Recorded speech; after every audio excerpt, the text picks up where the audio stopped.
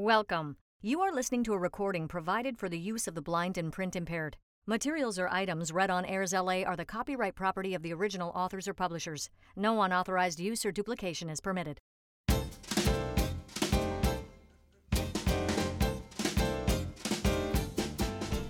There's something new on AIRSLA every day. Hi, I'm Patty Mattson, and you're listening to Style&Substance. Today's article is from Reader's Digest's January 2023-24 edition on page 44, entitled Holiday Miracles, Magical Tales of Christmas Cheer, Shared and Received. The Cat Who Came Home for Christmas and the Making of a Believer by Sister Sharon Dillon.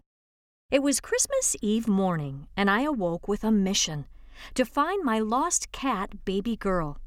As I got ready, I could hear icy rain pelting the windows. I said a quick prayer for Baby Girl.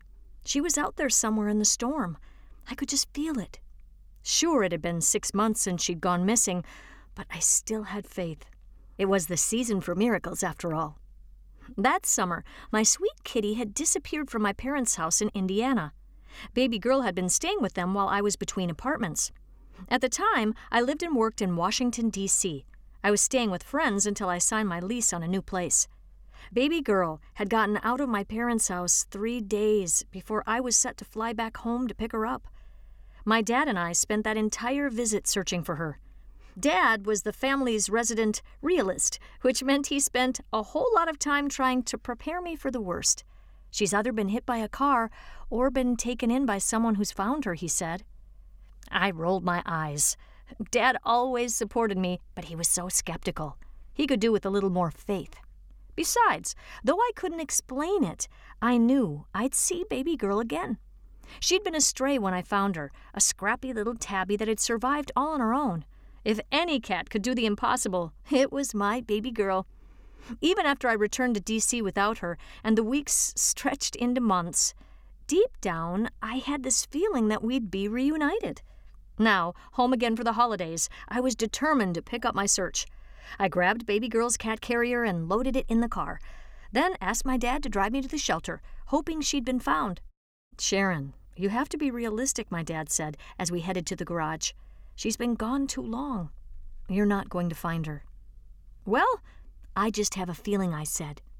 Dad raised an eyebrow as he climbed into the driver's seat. Don't you believe in Christmas miracles? I asked. Bah humbug, he said, lightening the mood. It was his favorite Christmas saying and an inside joke in our family. He even had a shirt with the phrase emblazoned across the front, which he wore every Christmas morning. I threw my hands up in mock despair. At the shelter, the woman at the front desk greeted my dad warmly. Good to see you again, Mr. Dillon. Still looking for your cat? Oh, I thought. Maybe he's not such a pessimist after all. A staff member took us to see the cats. When did she go missing? The woman asked. 6 months ago. And she was chipped? No, I had to admit, Baby Girl was not. The staffer noticeably winced at the words. When we get unchipped cats, they're put up for adoption after 3 days, she explained. Even if your cat was brought in, she's probably gone by now. We walked through rows of cages. My eyes scanned cats of all shapes and sizes. None of them was my Baby Girl. Then I noticed a room farther back. I pushed ahead. Sweetheart, that's where they keep the cats that just came in, Dad said. Your cat wouldn't be in there. It doesn't hurt to look, I said. I stepped in the room, and I heard a familiar meow. My eyes zeroed in on a little tabby cat with big green eyes. She was skinnier than I remembered, but it was Baby Girl all right. My eyes welled up with tears. I opened the cage door, and Baby Girl practically jumped into my arms. I held her close as Dad looked on, mouth agape. Dad, it's Baby Girl, I cried. There is just no way, he mumbled to himself. I returned to the front desk to let them know I'd found my cat. The shelter staff was skeptical. I pointed out that this cat matched Baby Girl's description perfectly, right down to her hind left white paw. Still, they looked uncertain. Wait here, I can prove she's my cat, I said, excusing myself to grab the carrier. I trained Baby Girl to walk inside the carrier when I opened its door. Sure enough, when she was let down in the middle of the room, she made a beeline for the carrier and scooted right inside. That's definitely your cat, a staffer said, laughing. I've never seen any cat do that willingly. I asked when she'd been brought in. She'd arrived during the ice storm, likely about the same time I prayed. Back home, the rest of the family welcomed baby girl. She purred like a motorboat, rubbing up against everyone's legs. She seemed completely at home. Dad remained stubbornly skeptical. "It just cannot be her," he said. "Not after all this time." I rolled my eyes. Eventually, baby girl made her way down to the basement where her litter box was kept. "See? How would she know that the box was there if she hadn't been here before?" I said to Dad. "Fine," he said. "I'm 40% convinced it's her."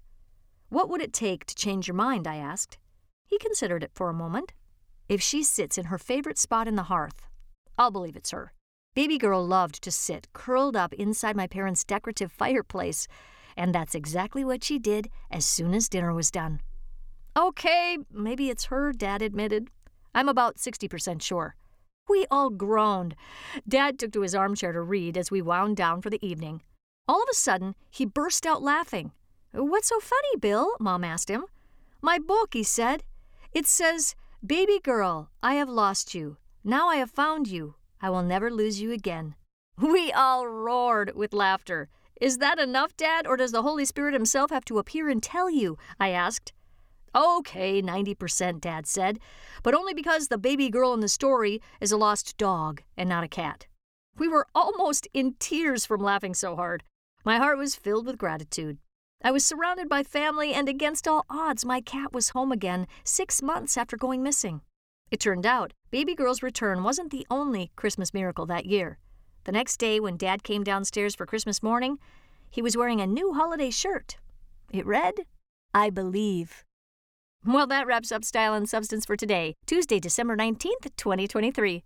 If you'd like to learn more about AIRSLA, follow us on Facebook at www.facebook.com/AIRSLA, and be sure to click that like button.